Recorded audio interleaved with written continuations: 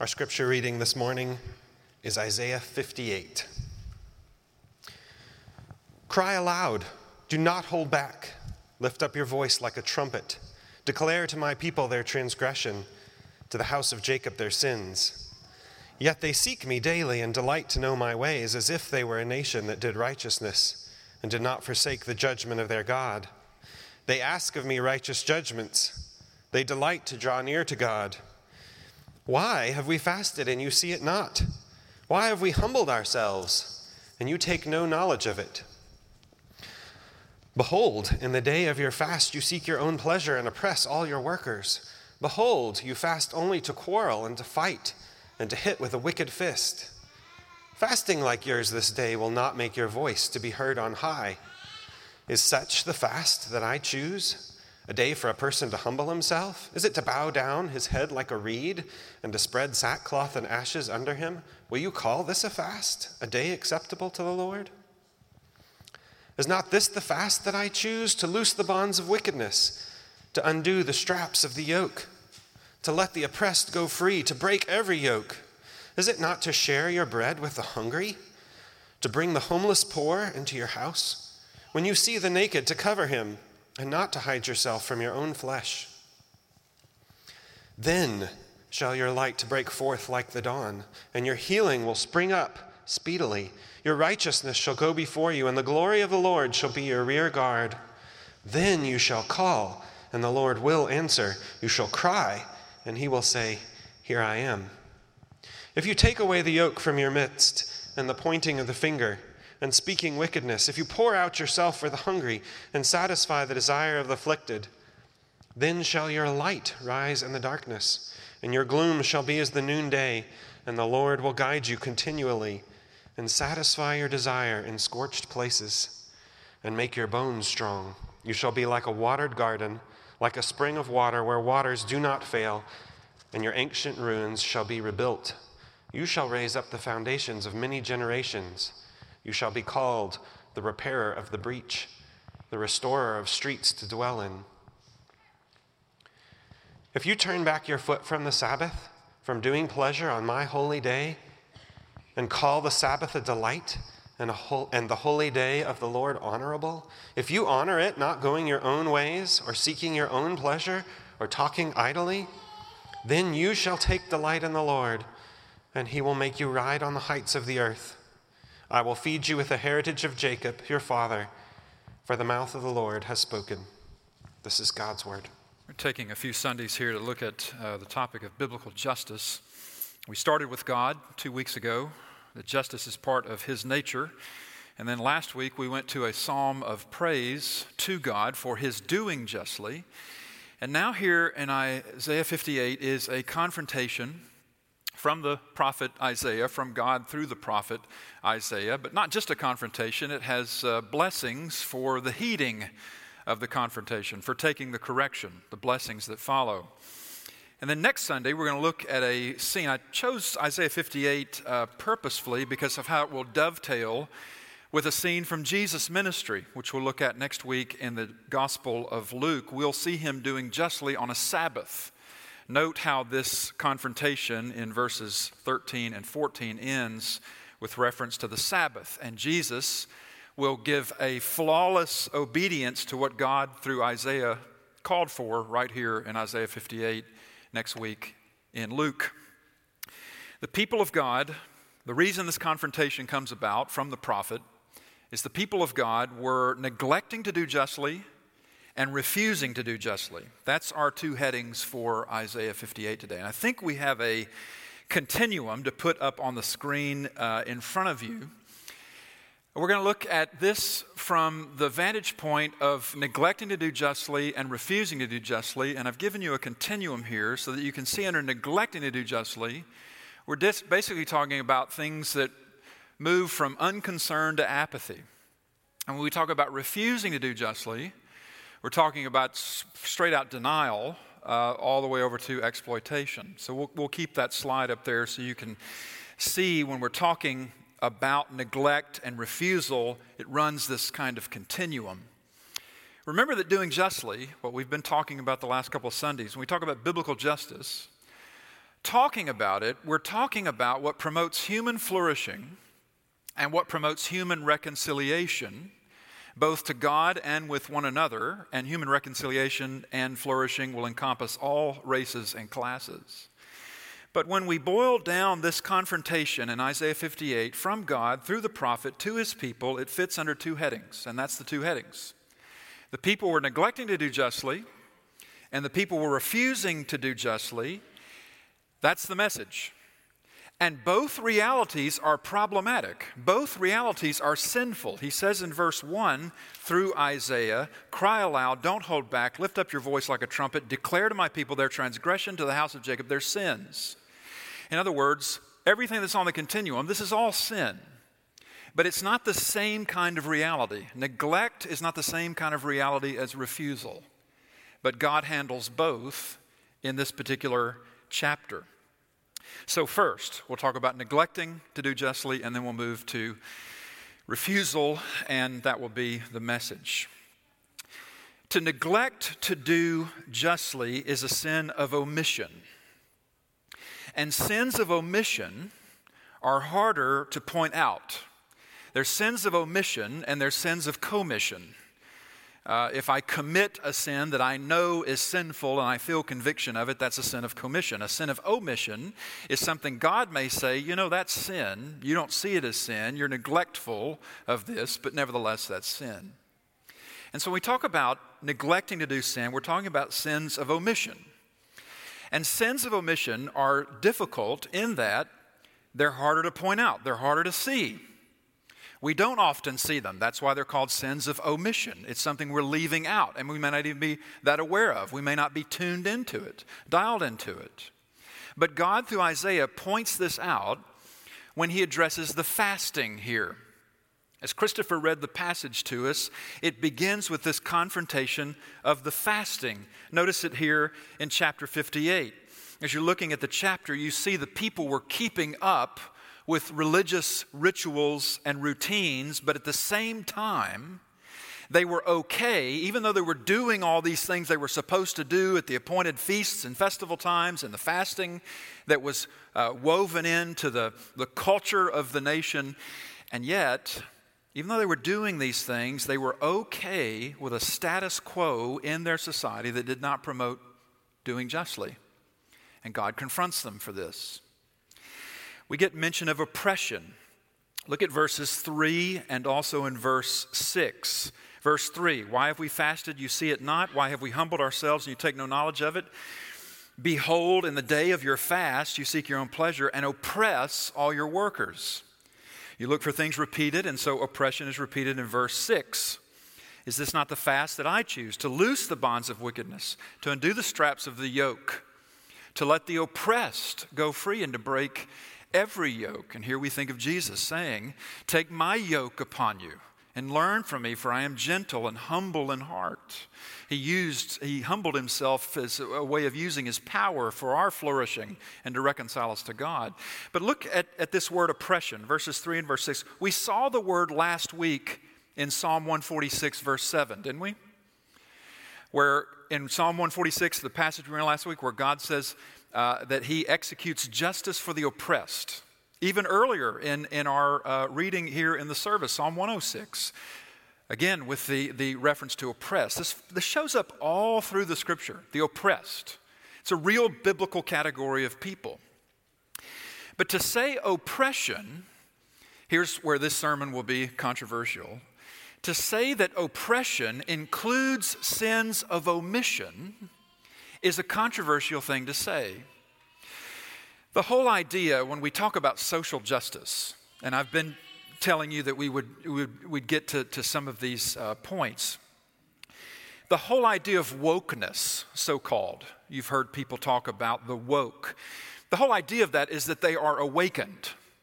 They believe they see. And what they believe they see is they see sins of omission, like white privilege, for instance. You've probably heard that terminology. I remember when I first heard the term white privilege a few years ago, it irritated me, made me mad. It was being used in the context I first encountered it. It was being used by a black friend who I knew went to better schools than I did. He had been to suburban schools. I grew up in rural Alabama and didn't go to very good schools.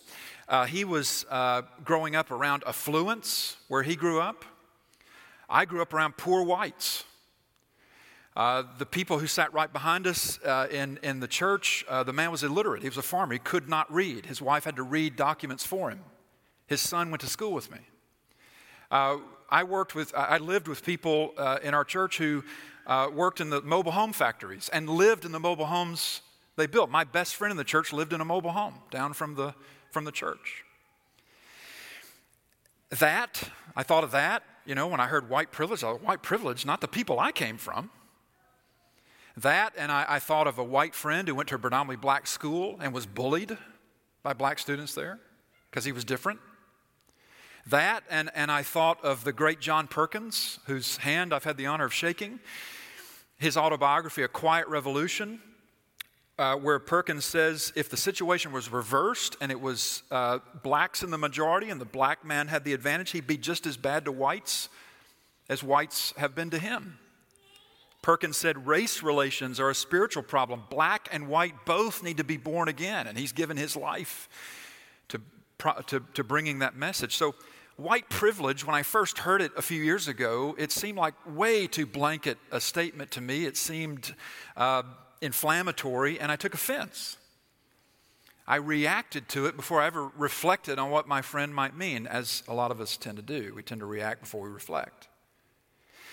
When I reflected on it, when I prayed through it, when I discussed it with friends, particularly black friends who came from distressed neighborhoods, who experienced things with store clerks and police that I never have, and carry social anxieties I do not have, I could see that what was being called white privilege, and I still think the term is inflammatory. I don't think it's a good term to use for wisdom's sake. Nevertheless, I could see what my friends of color meant by it, is that there's a comfort majority white culture have with the status quo of minorities. Like too many failing schools in minority neighborhoods. Doesn't affect us. Or the history of violence against African Americans and their leaders. That's history, we say. That's behind us. Not for them. One of my best friends pastors a large church in Minneapolis. And you know what went on there this summer?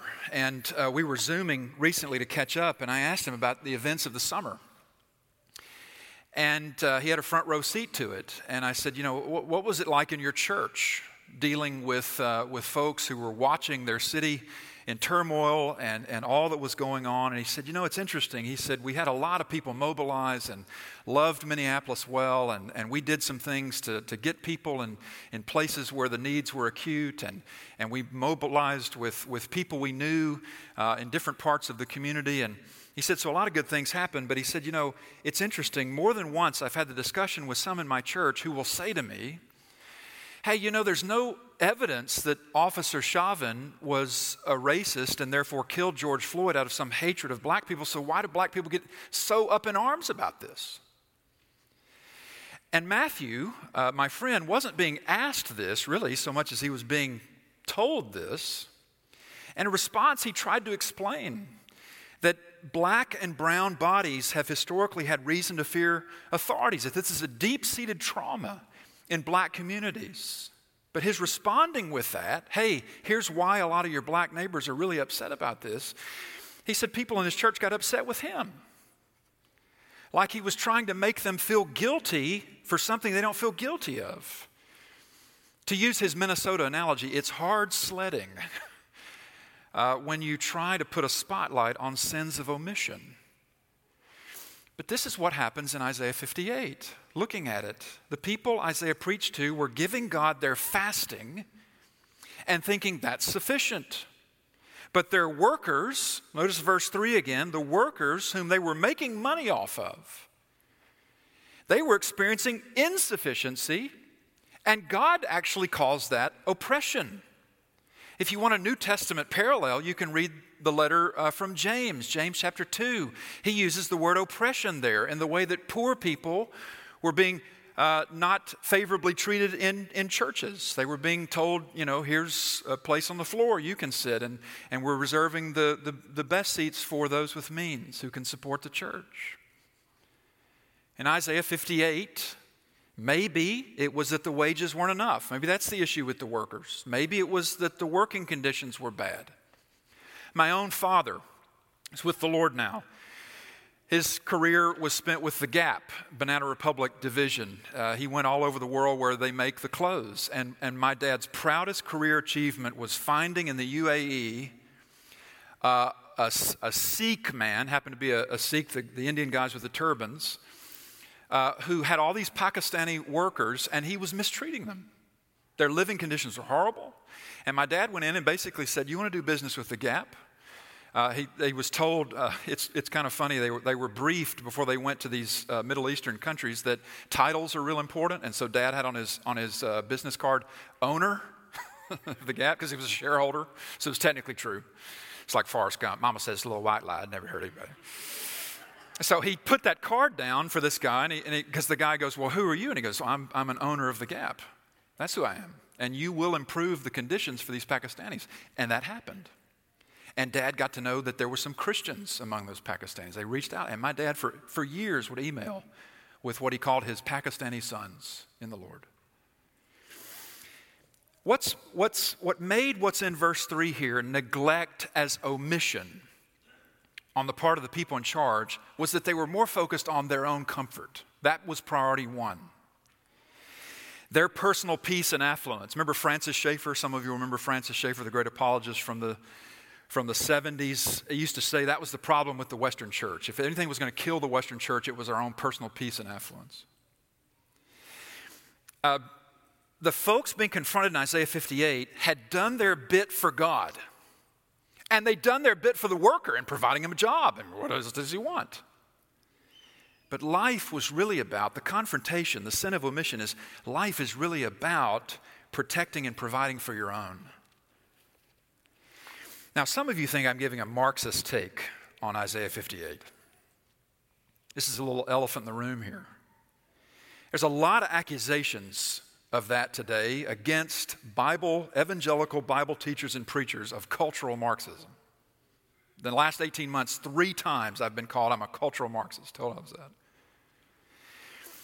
There is insistence that this is widespread. This is the great threat. There's a lot of insistence without any evidence, frankly. But Marxism, in essence, if we're really talking about Marxism says there are 2 kinds of people in the world. There's the oppressor and the oppressed. And it instigates class warfare wherever it takes over a culture. Cultural Marxism, what I think people mean by that and why they're wary of it, is that everything now feels like it's always about race and gender and personal identity, and we get tired of that. And in predominantly white conservative spaces like our own here, we'll say, well, this is just perpetuating victimhood and cultures of resentment. We object to the kind of religious fervor that you find now around anti-racism. Indeed, for many people, anti-racism has essentially become a religion.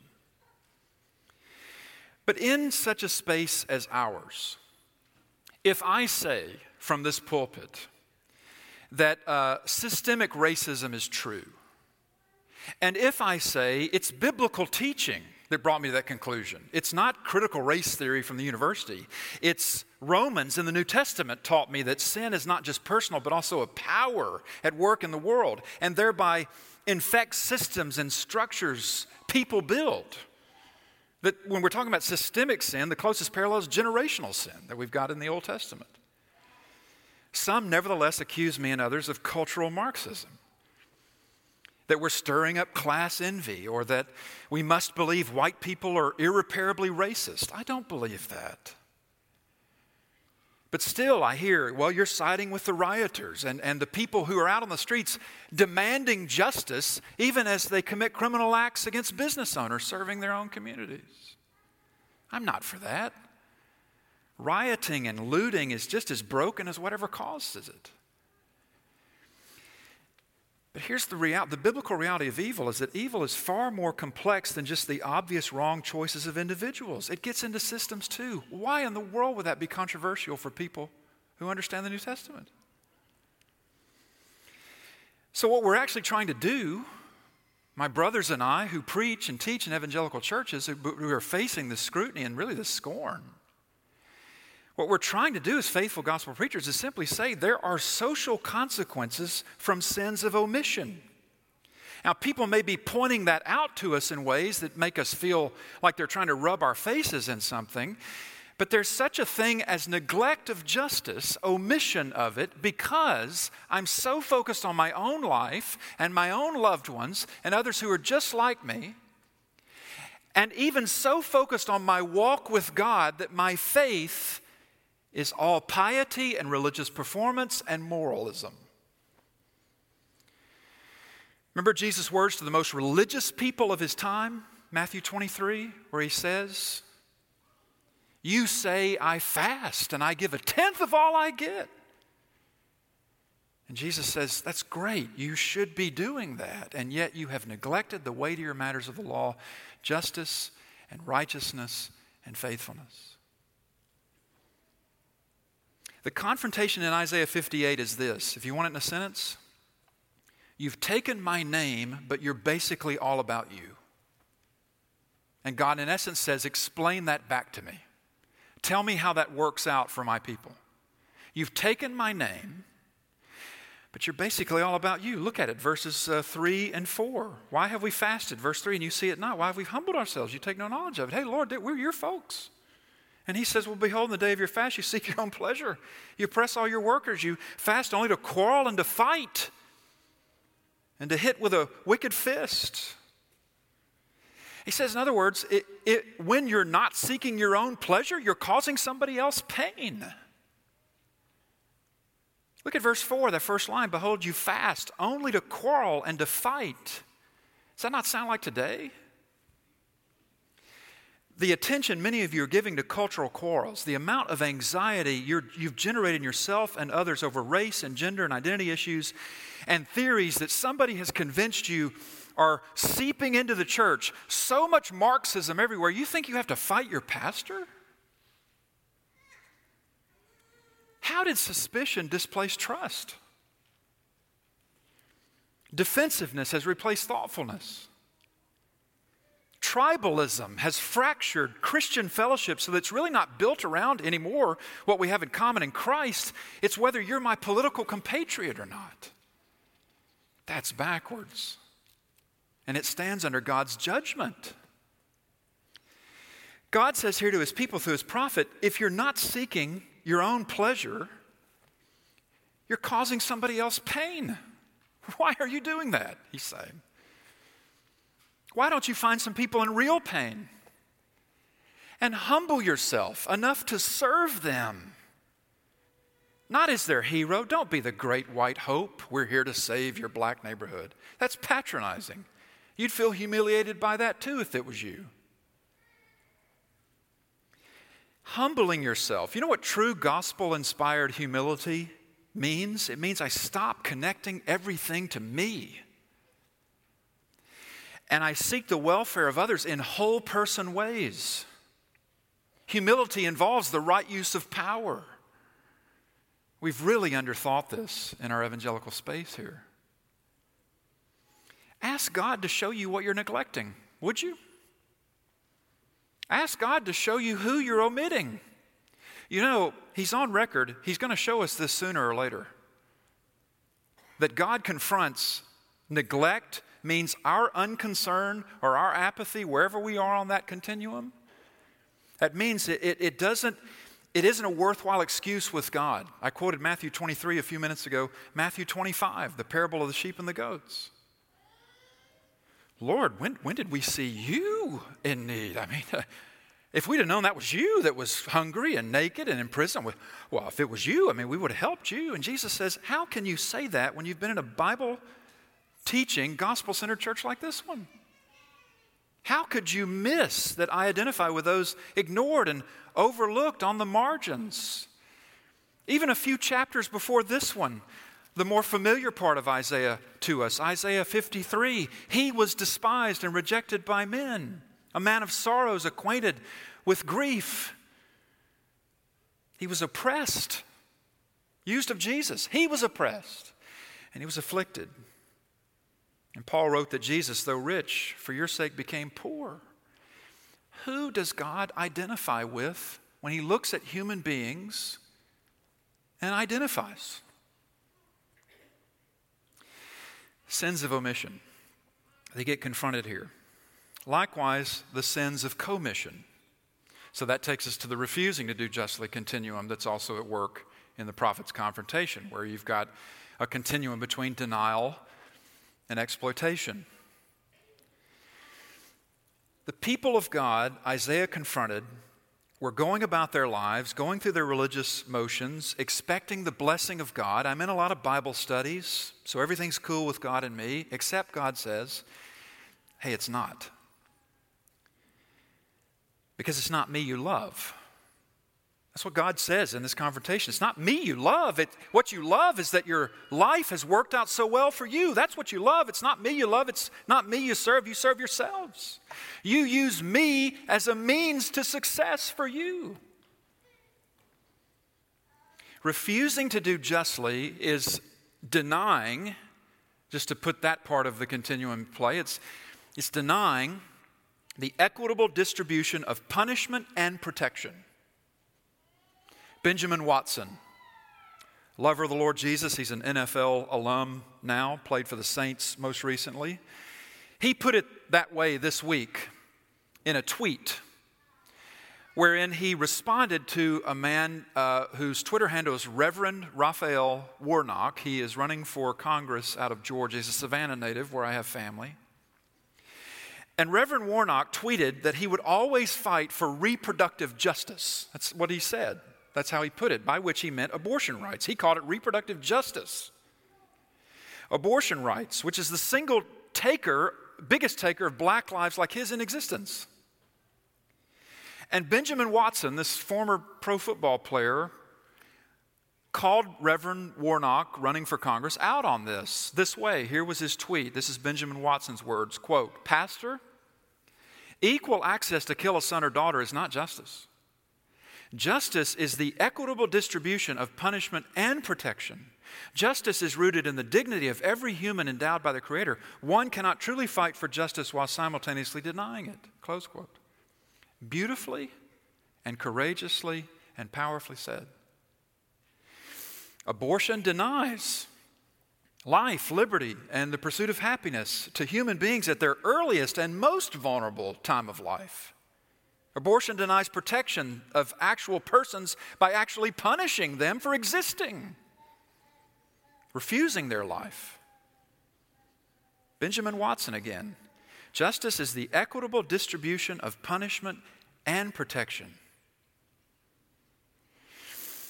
Our pro-life advocacy cannot end there, though. As I was saying last week, we get accused of being more concerned for the person in utero than after they're born, and there's some fair critique in that.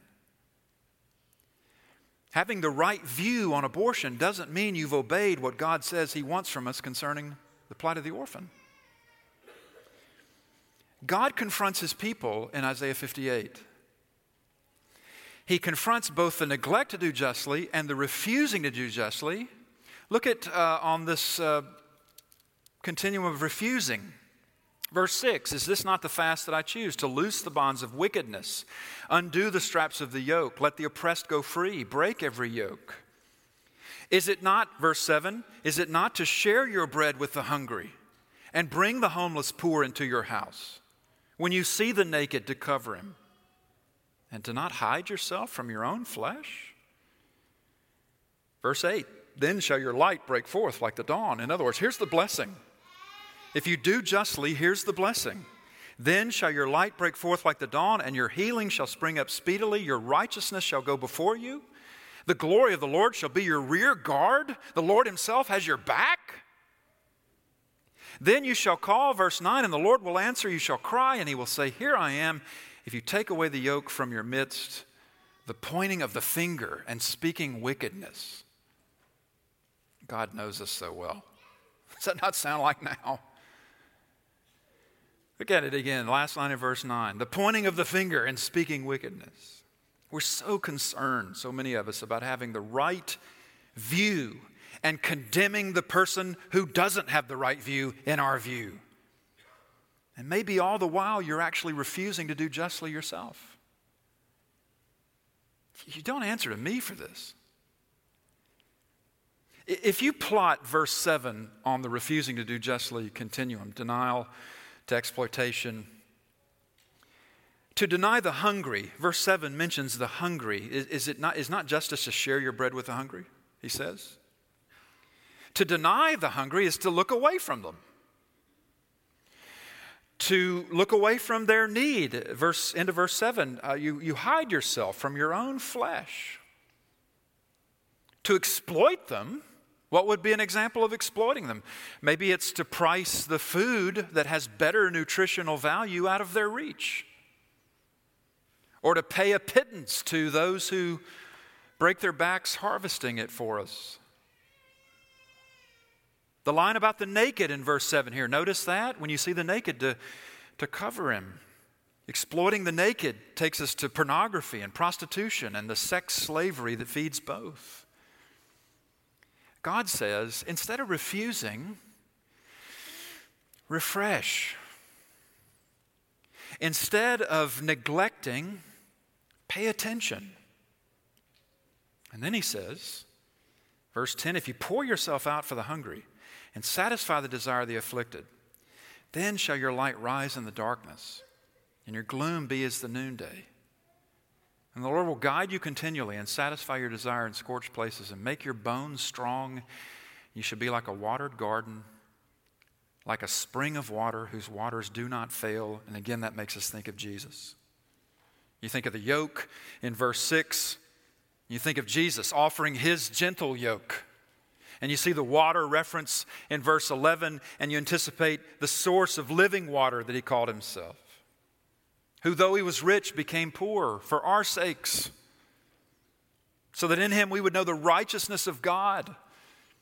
Jesus himself knew hunger and thirst on his cross. He was naked there, humiliated, so we wouldn't have to be humiliated in the court of God, who's a perfect judge. Everything that has to do with justice comes into focus around the person of Jesus. Everything. Because you know what? On your best day, verse 10, when you've poured yourself out for the hungry and you've satisfied the desire of the afflicted, you still haven't done it as well as him. It's good that we do, but that's not going to justify us before God. We have to have him do it for us. Jesus does not call conservatives and progressives to meet him in the middle. He calls you and me, wherever you plot yourself sociopolitically, he calls you and me to meet him in his concern for those most vulnerable around us. To recognize how in his life and ministry and even in his death, he identified with the most vulnerable. And yet within himself has a victory to offer to them and to us who are vulnerable to the justice of God in our sin. He calls us to reconcile ourselves to God, to respond to his gracious initiative, and then to meet him in his concern for the most vulnerable around us, those afflicted, those oppressed by way of sins of omission and commission, both our sins and others, and to show them, each and all, that there is justice for them in being reconciled to God, first and foremost. That's what we all need. And then in belonging to him and being so reconciled to God, we get to be instruments of reconciliation and flourishing to others. We get to be. It's not a have to, it's a get to. We get to go with him to where the needs are, and or we ask him to bring needs to us. And we watch him do marvelous things, which are also hard things, but worth doing. Would you stand with me? Let's pray. Father, we're confronted by a text like this. We see ourselves in the neglect, and we even see ourselves in the refusal. We thank you for your kindness and your mercy to us in Jesus. We pray, Father, that we will be emissaries and ambassadors of that same reconciling kindness and flourishing peace that you have made with us, that we will impart it to others through works, through interest, through advocacy, through all the ways, Lord, that we can be a part in our time, our brief time on this world. We can be a part of doing justly, as you not only call us to, but you demonstrated yourself. We thank you for that demonstration, for in that is our life and our peace with you. We thank you in Christ's name. Amen.